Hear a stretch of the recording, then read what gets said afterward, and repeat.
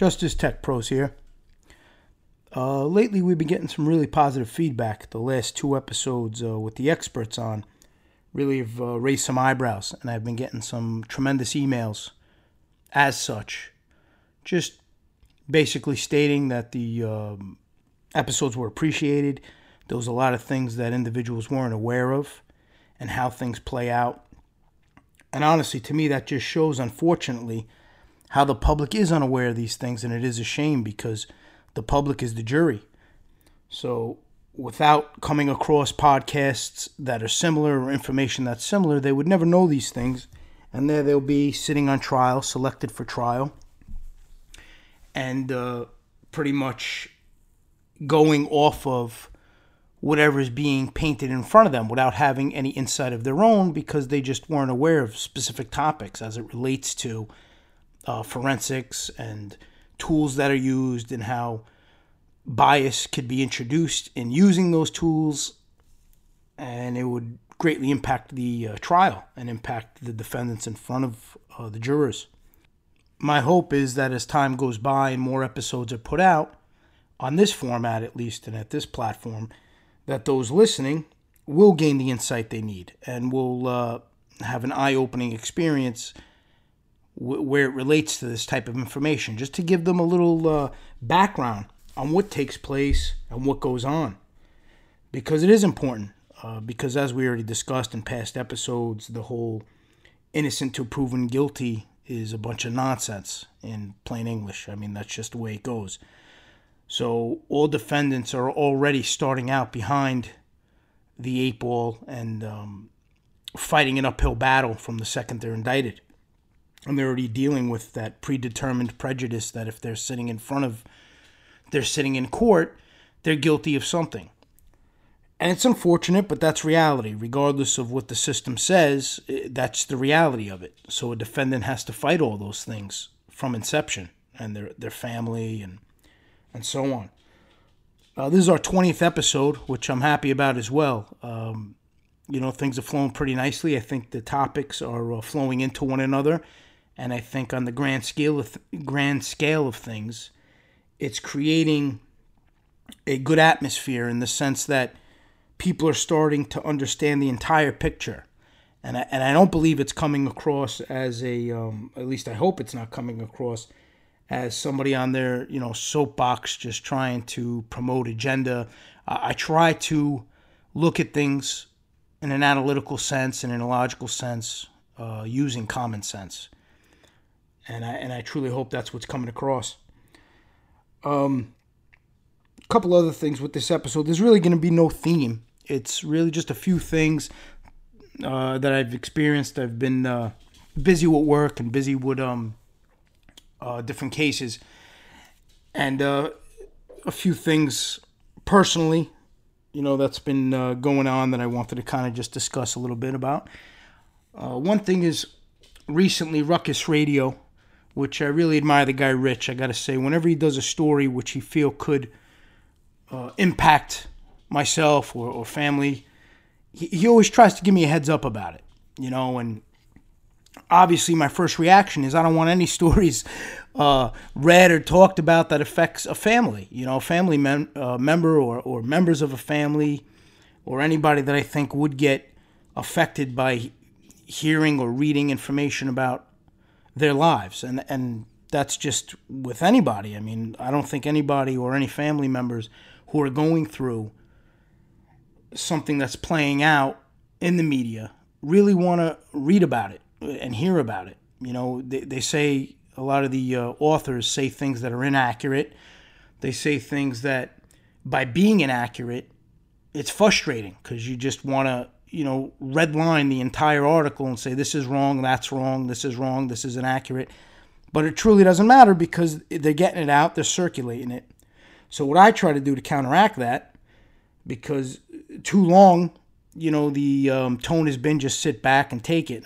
That's not my character, just to take things when they're inaccurate, If they have truth in it, so be it. It is what it is. But if they're completely filled with falsities, I like to do what I can to address that.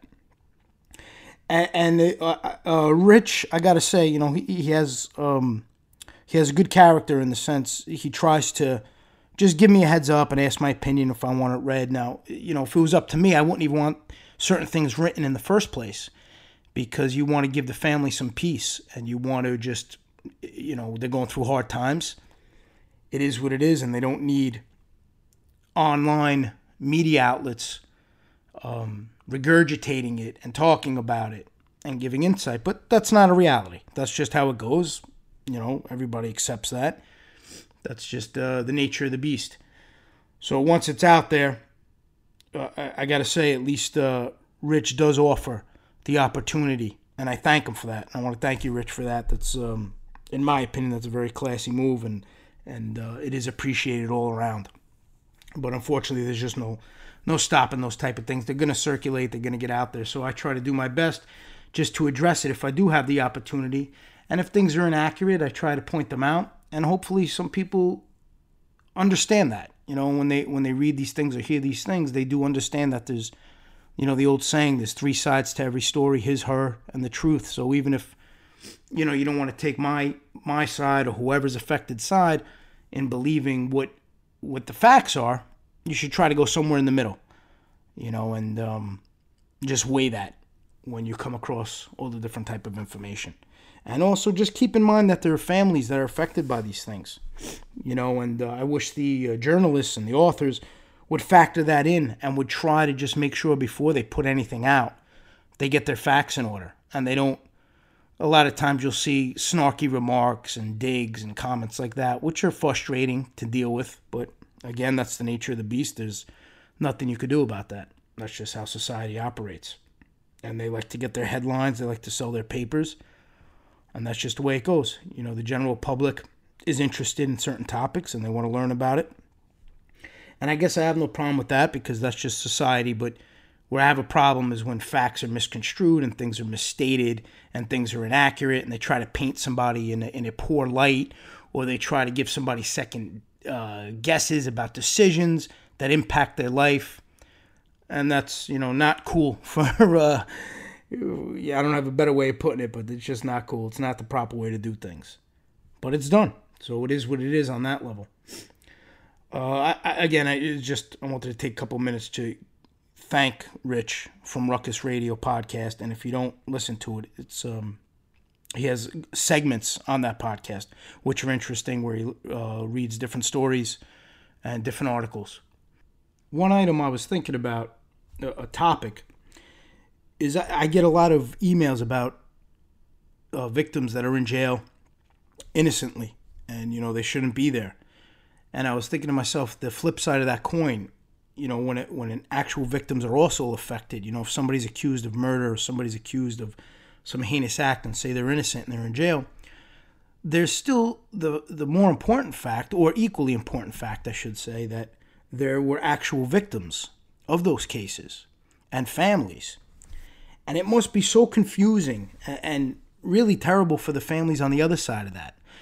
As terrible it is for those who are facing the system and facing with being put away in jail or being accused of something they didn't commit, you have the family of the victims on the other end. And they're probably confused. I mean, you have a prosecution team, a state team, that's telling them they have the person, this is the person guilty. And obviously the family's going to be filled with hatred and animosity and pure disgust with these defendants. And if the person's innocent, it's just a terrible mess that, the prosecution, the state, the U.S. attorneys are creating, because they're painting somebody, they're really not giving closure to the affected victims' families. If they have somebody who's not guilty of something and they drill in their head that they are, it's really just a horrible situation to be in, because, I really feel terrible for the families. They're not getting any closure. They're sold that this defendant's guilty. And then if they are innocent, things are reversed, but the family was so ingrained to believe that that person was guilty, they think that justice failed them. And that's such a flawed system to have that. It's really a terrible thing. My heart really goes out to people who've experienced that on both ends. And they're not to blame at all. Who's to blame are the ones bringing the charges, the ones who are going and getting the indictment without having the facts together. And today, with all the technology and all the tools, all the forensic aspect, that really should never happen. And I'm noticing it's happening when you have targets, as we spoke about, when they're trying to target somebody, or you have an overzealous prosecutor, U.S. attorney, who's just trying to close a case at all costs, not really taking into account the flaws that exist, but are more driven by the opportunity to get a win under their belt. And that's a really dangerous combination. And how do you stop that? There's really no way of stopping that. I mean, that's somebody's nature. If that's who they are as a person, they don't want to look at the facts. They just want to look at the headlines, and they want to look at the convictions, and they want to look at making sure whoever's in front of them is guilty. There's no way of stopping that. The only stop you have is on the defense side, to prove that your client is innocent and to do your best to do that. And it just goes back to the state, the government. They don't really have to prove the person's guilty. That's not how it works. It's the other way around. You got to prove your client's innocent. They walk in the courtroom, they're guilty. Now you have to fight it and reverse the thought process of the jurors, of the public, of the judge. It's a huge battle. And people don't grasp that. We touched on this on a prior episode about how they just come in there and they assume the individual in front of them is guilty. And when you reverse it, because, if you look at it from that standpoint, that would be a whole different ballgame. People would get a fair trial if that's how it really worked. But the reality of it's reversed. And when it's reversed, it's 10 times harder to get justice, because you have to overcome so much. You have to undo the damage done before you even start trial. All the headlines, all the talking, all the online groups, all the online gossip, all the comments and all social media. You have to undo all that. All of that prior prejudice you have to undo. And I was reading an article that a colleague posted on LinkedIn. And it ties into a whole theme of no accountability and how they ruin people's lives. The headline, it came from the Daily Beast. It actually came out yesterday, February 4th, 2020. And the headline was, DA says couple accused of drugging and raping up to 1,000 women did no such thing. Ex-DA made it all up. So now, without even reading the whole article, I'll read certain excerpts just to give you a picture. A California prosecutor is dropping all charges against a doctor and his girlfriend, alleging that his predecessor manufactured allegations that the couple drugged and sexually assaulted up to 1,000 women. The stunning turn of events comes a year and a half after the case against Grant Robichaud, I hope I'm saying that properly, an orthopedic surgeon who appeared on the TV show The Online Dating Rituals of the American Male, and substitute teacher Carissa Riley, exploded into the headlines. So basically, you have a new prosecutor come in looking at this case and figured out that it's a nonsense case, that they ruined these people's lives because of an overzealous, ill-informed prior prosecutor.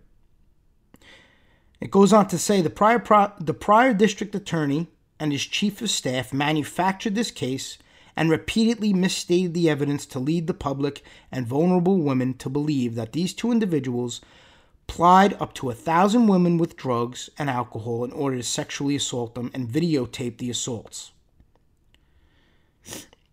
As a result, the complete case review I ordered beginning in July, we now know that there was not a single video or photograph depicting an unconscious or incapacitated woman being sexually assaulted. I mean, and that goes to show they get out there, they give these statements that are wrong. They say they have certain evidence that's not accurate. And I've experienced that firsthand. They'll get in bail hearings and they'll say they have all this evidence that's just not accurate. But then it's on you to try to prove that. In this case, you actually have a prosecutor who seems that just from reading this guy really he believes in the justice system. I mean, I commend him for going in there, looking at the facts and saying there's no case here. These people are being wrongfully accused, and then dropping it. That's what you need.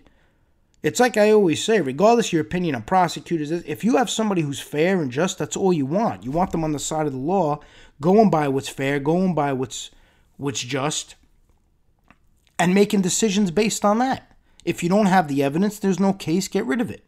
Rather than force the evidence and twist things and then constantly try to clean up any mistakes you made. And the pair's attorney, he says it. The mere filing of this case has destroyed irreparably 2 lives. And that's the truth. I can only imagine being accused of something that heinous when it's not true. That your life's over. Every time you Google their names and you search, all those kind of headlines are going to come up, and you'll probably have to, sort through those headlines to find this article that says they were 100% innocent. So imagine they go for a job, or I don't know, they're opening a business and somebody Googles his name and all of those things come up about them raping 1,000 women. Their lives are ruined. And where's the accountability for that? Thankfully, the charges were dropped, but that doesn't make up for anything. They should have never been brought in the first place. And I can only imagine the money they went for, the aggravation, the heartache. I'm sure they had a big problem, family dynamic, those on the side who may have believed they were guilty, those who didn't. It's stunning that this takes place in society today with all of the technology we have and the ability to go through. And a lot of it has to do with they don't release certain evidence. We spoke about this on our last episode with Andrew Garrett and Patrick Eller, how they don't release the discovery to the defense, because if the defense probably had this from day one, they could have pulled up. They give the discovery, don't get me wrong, but it's in drips and drabs. You get parts and sometimes you don't get it all. It's a fight from day one. But common sense would tell me, you get indicted, you should get the discovery immediately. Immediately. You need to know what you're dealing with. And a lot of it's a ton of information, a lot of overwhelming information. So you want to dive into it right away. You're going to need all the time in the world to go through it and make sure these accusations being made are accurate. And when they give it in drips and drabs, here's a prime example. It took 1.5 years. I don't even think the defense got that. The new prosecutor went through it and decided to drop the case. If the defense had it, they would have pulled the phones, and I'm sure went to the judge and said everything they're claiming is inaccurate because there's no videos of what they're claiming. None of that exists. And I don't think people are aware of that. I think people believe when you get indicted, you're handed all the discovery, which is basically all the evidence against you from day one. But you're not. You're giving it in rounds. A lot of the time on the federal level, you're giving it in rounds. And you get round one throughout the whole case. And they could just keep giving rounds, like rolling rounds right up until trial. And how is that fair in any sense of the word? How can you get discovery, say, a month out of trial? What if you need to investigate? What if you need to hire a private investigator to confirm, say, a statement that's made by an alleged witness, and you have a month to do that? How are you going to get that done? How are you going to get that executed? The government has all the time in the world, the resources, and the personnel, and they have the information from day one. Shouldn't that be given to the defense from day one, since you're already behind, trying to fight your case? You're already on the back burner. You're already starting late in the race. You have to play catch up throughout the whole time until trial comes. You're playing catch up. You're trying to understand everything that they had to build their case. Some of these investigations, say they go on for 5 years, 10 years. The last one I was part of went on for 20 years. A 20-year investigation. So for 20 years, they've been building and absorbing and understanding all the evidence, all the supposed evidence and discovery. And now they give it to defense counsel on a rolling basis. And let's say, you're 2 years out from trial. You have 2 years to get up to speed, but you're not getting everything within that at the 2 year mark, at the beginning of the 2 years. So you'll get a piece a couple months in, then another piece a couple months in, then another so your time just gets shorter and shorter to digest everything and to go through all the evidence. And today's day and age, a lot of the evidence is cell phones, so you got to go through all pictures, you got to go through records, you got to go through cell sites, as we spoke about. So you're handing all of that to a defendant on a rolling basis to prepare for trial, and you could give it to them, a month before trial.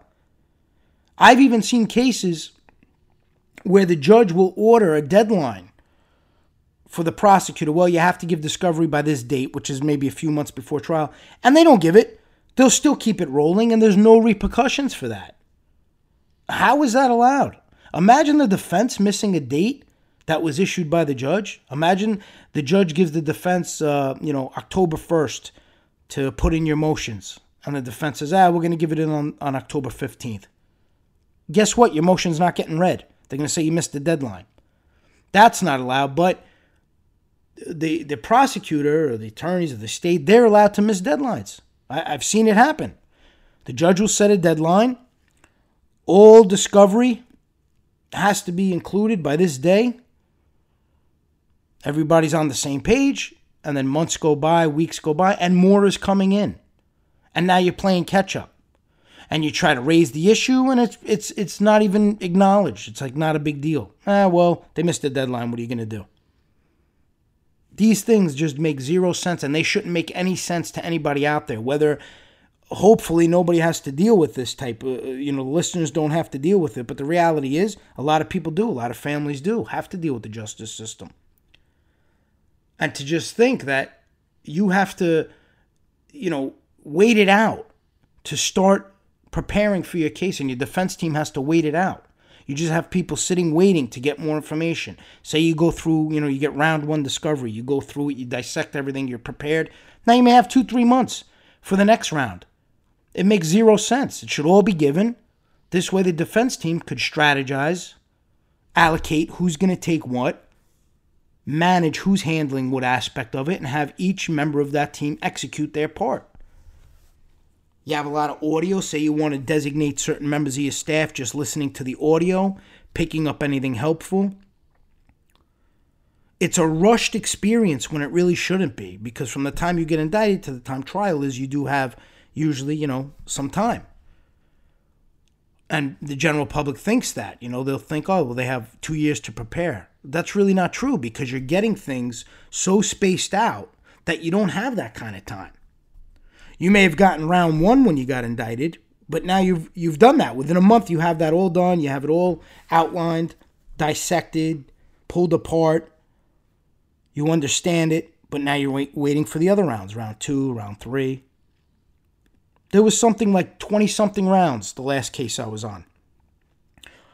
May have been it was in the 20s, I'm pretty sure. And it just kept coming throughout the whole entire 2 years. Just kept going, and dates were missed where they were supposed to be finished. It just kept coming and rolling out. We had to get new information, learn about it. I mean, even when you think about that, as far as scheduling, what they do is they have what's called the 3500 material on a federal level, where it's all the statements and all the proffer sessions, where the alleged supposed witnesses sit down with the government and they talk about everything, they spill the beans on everything they want to discuss, everything to help them save themselves and talk about the defendants. You don't get those till maybe a month before trial, and it's thousands of pieces of paper. I kid you not. It's thousands of pieces of paper. And some of the pieces of papers are handwritten. So you have to decipher whether it's on purpose or not, I don't know, but coincidentally, a lot of the people writing these notes have horrible handwriting. I have horrible handwriting. I've always had it. But you know what I do? I type instead, because I don't want somebody having to read my terrible handwriting. My penmanship has always been terrible. That's why I taught myself how to type at a young age. This way people don't have to endure that. But if you're writing something important, you would figure it would have to be typed. So you don't you could spend an hour trying to just make out words because you can't even read the person's handwriting who took the notes. So this is important information that affects your client. And the first thing you got to be worried about is deciphering this person's poor penmanship so you could even understand what is being said in the first place. And now, say you mess up a few words, or you don't understand a few words, or you think it says something else, that could be detrimental to the case. That could be a major problem in the case, all because, whether it's intentional or not, somebody wrote something very poorly, and you can't make it out. Things like that, you figure there'd be systems in place. You have 3,500, every piece of paper's got to be typed out. No ifs, ands, or buts. But all of that is used to the advantage of the state or the government. It's all used to their advantage. Those are all little tricks. Other thing I noticed, which was done a lot, is there was a lot of bloatware put on Discovery. So you get the hard drive, and there'd be a lot of software packages and things like that to open some of the Discovery. But in addition to that, there was a lot of bloatware stuck in there. And that just fills it up. So somebody who's not familiar with what they're looking at, they don't know if that's an actual document. They don't know if it's an actual file. Then by the time they figure it out, they wasted a ton of time. There's a lot of little tricks that I noticed when you're digging into these things and you're looking at it that just delay and make life hard for those trying to fight the case. And it's all allowed, it's all acceptable, and it's on you to fight it. And it's just very frustrating when you see all these things that take place. And all these tricks that are used just to really hinder the defense. And none of that is part of a fair system. It's really not. Another thing that was bothering me was I was on, and like I said, today's episode, I guess I'm all over the place, but I just had a few things, but busy with work, and there was a few things that stuck in my mind that I wanted to talk about on the podcast. I try to connect on a bit of a human level as well, and just tell some experience that, unfortunately, maybe people can relate to.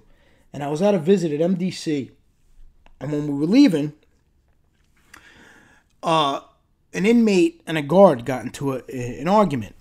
And the MDC is the Metropolitan Detention Center. It's in Brooklyn. And an inmate and the guard got into an argument. The guard apparently said something very nasty about the inmate's son, who's a little kid who was on the visit, and then the wife started fighting. And what's terrible is the guard was trying to embarrass the inmate. Zero respect, abusing him in front of the whole visiting room. And as whether you're a man or a woman, you don't want to be spoke to like that. I mean, they already have they already have power over you. And, it's a shame that that's allowed. You figure a guard would step in and just try to diffuse it. But they were allowed to abuse the inmate. And, of course, the inmate's not going to back down. He's not going to get abused. So he's fighting back and forth. So I'm sure when we left, that guy really got put through the ringer. But it just goes to show the character of people. If you're in a position of power and you're a guard, there's no reason to make somebody's experience that much harder. Just treat everybody with respect. Just do the right thing. If you get disrespected, you're dealing with a problem, that's a whole different ballgame. But to come out and just start abusing people and make snide remarks that's going to set somebody off, and then when they respond to it, you abuse them and you try to ridicule them because they're not winning. They're in jail. There's nothing they can do to win that battle. They're in jail. And to just agitate the situation, you would figure the personnel there would have the demeanor where they try to calm a situation. Because everybody in there, it's already a hostile environment. Emotions are already high. People are meeting with their loved ones. They're facing trial, whatever the situation may be. You're dealing with, people who are accused of a crime. Some are guilty. And it's an intense situation. Why would they have somebody with the character that's so combative? Somebody that's looking for a fight rather than just try to diffuse the situation. Somebody that's nasty and has a miserable attitude. Why would that even be in the picture? I can't understand those things. If I ran that type of facility, that would be the last type of individual I would want working for me. I would want people who are serious. They know how to deal with a situation, but they're not going to agitate things. They're not going to abuse people. They're not going to create drama when there doesn't need to be. They're not going to create conflict. And they're going to try to keep the tempo nice and smooth, nice and slow. And when I saw that, regardless of who was right, who was wrong, me personally, I think the guard was 100% wrong because from what I heard, and I even heard it, she said something nasty about the little kid, and he was 2 years old or something. And of course, the mom got upset by that, which I don't blame her. She's defending us. And then, of course, the inmate got upset. That's his family. And rather than try to diffuse it, she tried abusing the inmate in front of everybody, just mocking him, trying to goad him almost to do something so that they could really put the screws to the guy. And I guarantee nothing happened to this guard. I guarantee, she'll still be there on visits, still with the miserable attitude, still with the nasty attitude. I mean, even me, when I go there, I always try to be a gentleman to people, regardless. I'll try to, say thank you. There's no response, no acknowledgement at all by a lot of the guards. I'm not going to say all of them, but a lot of them. And I just laugh to myself because you're in a position where you have to deal with people. It may not be an ideal situation, but there's nothing wrong with having a little common courtesy and a little respect and a little bit of manners where you just reciprocate. If somebody says, "How are you?" you can answer back, "Very well, how are you?" But none of that takes place. You try to say those things and you just get the blank stare. And I just find it amusing because they're in a position of power there. So it's almost like they're on a power trip. Rather than just trying to do their job, accept that they're dealing with people, try to make things a little easier for the families. I'm not saying you got to be, with a big smile on your face and, doing, making jokes. That's not what I'm saying. No, just be a little pleasant. You're dealing with the people. You don't got to be miserable and you don't got to agitate the situation. You don't got to create tension unnecessarily. There's already enough tension in the room. Families are going through a lot. Inmates are going through a lot. You don't need to enhance that. Zero reason for that. That just tells me you have poor character. You're a miserable person. And that's who you are as a person. You just like to do those things. And you want to be in a position of power to abuse somebody. And it's just, to me, it's ridiculous. And it's very frustrating. I mean, seeing that, I was very frustrated. And I really did feel for the inmate. I felt for the mother of the child, because you don't need to deal with that. It's already stressful. Going there is already stressful. I mean, anybody who's visited a loved one, it's stressful. There's a ton of people. You're fighting for the vending machines. It's chaos. Even when I would go on professional visits, it's so much better. On a professional visit, at least you're separated a little. You're isolated in your room. It's a little different. You go in differently. You don't got to go in with everybody. You get let in differently. So it's a much better experience. But when you go on a personal visit in some of these facilities, it's an absolute nightmare. So everybody's already stressed out. And then you got to deal with that on top of it. You got to deal with somebody saying something about your kid or saying something nasty to your husband or your wife. It's absurd. And I don't know how those running these type of facilities don't get a handle on that. And don't just grasp. It's not about being happy, being, overly nice. It's just about respect. Just treat everybody with respect, and you'll get treated with respect. From my experience, I very rarely see an inmate or whatever they may be there for. I very rarely see, for no reason, starting a fight or starting an argument with a guard. I've never witnessed that once. I don't think it's in their best interest to. So I find it hard to believe that would just happen from left field. Something has to kick that off. So if I'm running that facility, I would make sure those in charge and those who control that would do everything they can to minimize those type of situations. But I don't know. That's just me. That's how I try to conduct things, even in life. I always treat everybody with respect. I try to, even if I'm not, there's plenty of times I had to work with people I wasn't crazy about, personally. And if it was personally, I would probably tell them, what I had to tell them. But in a business relationship, you got to put those feelings aside and you got to get the job done. Same concept there. Just get the job done. Whether you like individuals, you don't, just get the job done. And don't add anything that's going to disrupt that.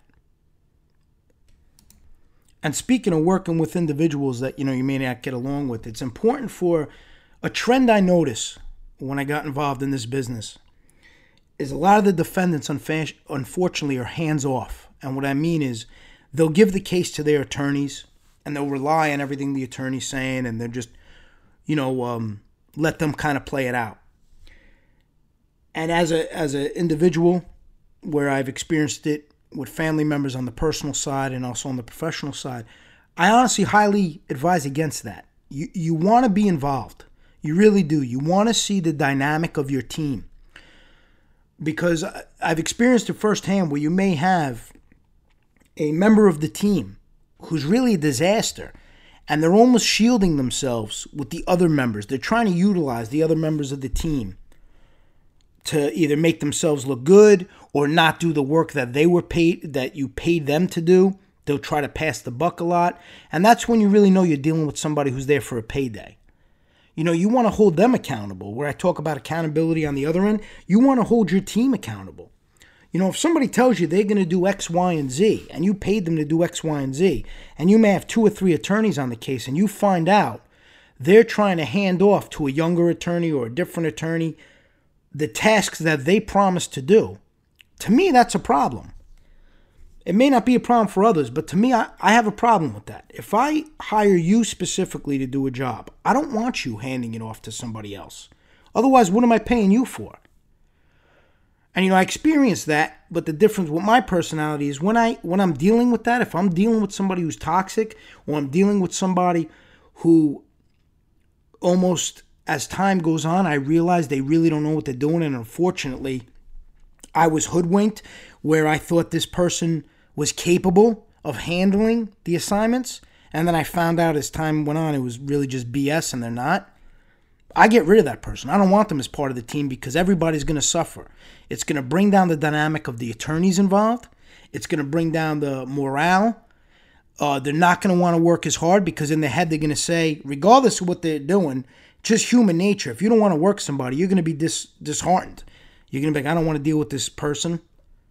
I don't like them. They're miserable. They're making my life harder. So if you see it's really that kind of effect on the team, you got to drop them. You really do, because I know when somebody's life is on the line, you want to make sure every member of that team is ready to go and they're fighting for you and they're not fighting amongst themselves. And that's what I mean by being involved. You could ask them to keep you involved on the emails that's going on, what's going on with the motions. You want to see the motions as they're going through the stages. And that's what my firm does. My firm tries to keep everybody in the loop. We take direction from the attorneys, but if the attorneys advise us, just make the client aware of this. I try to make sure the client knows each stage of the process and where we're at, what's going to be filed. Let him see the draft, him or her see the drafts. Any input, a lot of times the clients have phenomenal input. You want to get that in there. That's the whole part of a team. So it's just, for those defendants or the families, just take my advice on that. You want to be involved in that. Don't think you just hand it off and they handle it. Try to be involved in it. Try to see what's going on. Try to have meetings. Try to be in the loop. And if you see there's a member of the team who isn't doing what you hired them to do and pretty much sold you a false bag of goods, you got to make a change on that. Because there's, in any business, it's not just the legal, there's a lot of that. There's a lot of people who, when the time comes to work hard, they just don't want to be bothered. And one thing I always believed in, and it's a philosophy I have, there may be people who are smarter than me, but there's never going to be anybody who's going to outwork me. Ever. I'll go as long as I got to go, because that's one thing I could control. I could control how hard I work and my work ethic. So I'll never have somebody outwork me. They may match me, but they're not going to outwork me. And I try to make sure when you're dealing with a team, you have people of the like minds where, something comes up and you got to get a hold of them. It shouldn't be this big waiting period, and you got to make sure each member of the team is running like a fine, a well-oiled machine. And if you have a little rusty part, you got to change that part out. And I tell you from experience, I've experienced it, and I've seen how as trial came close, one of the members of the team almost like fell apart. It's almost like they imploded. They were concerned about trial. They couldn't. And then as I was asking things, when you're dealing with something and you know all the information, you know right away if somebody's BSing you, if they absorb the information, if they understand it, and if they're going to execute. You know right away when you talk to them. You know if they're trying to pull the wool over your eyes. So the second I saw that, that's it. That member's got to go. And when I saw the interaction with other team members and even co-defendants counsel, and I saw really nobody wanted to deal with this person, they got to go, because that's going to hurt you. That's going to hurt you. Everybody's got to work together on a team. And again, you don't got to like each other. That's not what I'm saying at all. But when it affects your dynamic, if somebody's that toxic, that's a big problem. That's a big problem because every member of the team should be able to work with one another, even if they don't like. But when you have that one person who just can't work with anybody, there's always a problem. They're gossiping about other people. I mean, even that alone, when you're in a professional environment, who gossips? Keep that nonsense at home. Get the job done. Go gossip on your own time. I don't want to hear it. Even as the defendant, I don't want to hear about another attorney not doing this. I don't want to hear about that.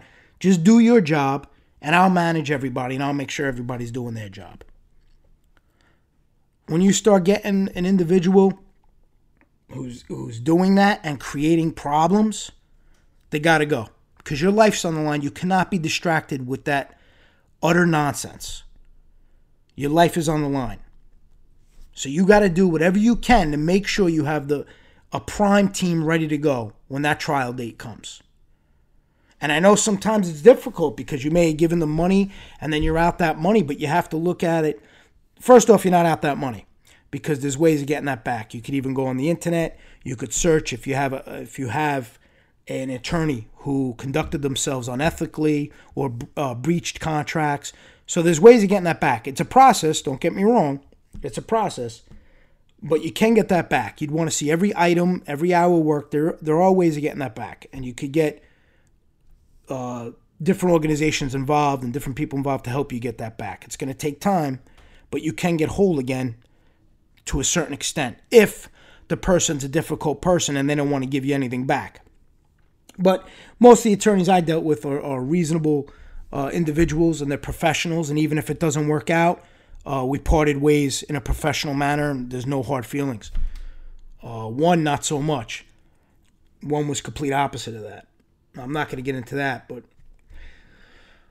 so the point is, I know it's a hard decision to make, but just realize the problems you will have are greater if you don't make that decision. If you keep going and you see things are just a constant battle internally amongst your team, you got to make a change. You already have enough headaches to deal with the opposition. You don't need internal headaches. And that's how I look at things. And that's really it for today. I just, I had a few things I wanted to just talk to my listeners. Sometimes I enjoy these sessions where it's almost therapeutic. And if anybody has any ideas or comments, let me know what you think of the direction of the show. Any feedback, I like to see it in the comments section. And as always, any emails you want to send, just send it to info@justicetechpros.com. And you could put podcast in the subject if there's anything you want to say or you want something read on the air in relation to the whole theme. And also don't forget to subscribe so as episodes come out, you get a notification for that. I hope what I'm doing here is enlightening certain individuals and educating potential jurors and just bringing to light things that go on behind the scenes, not in the books and not what we see and not what we hear, but behind the scenes to those who are affected personally, professionally, all around. And I thank you for tuning in. Until next time.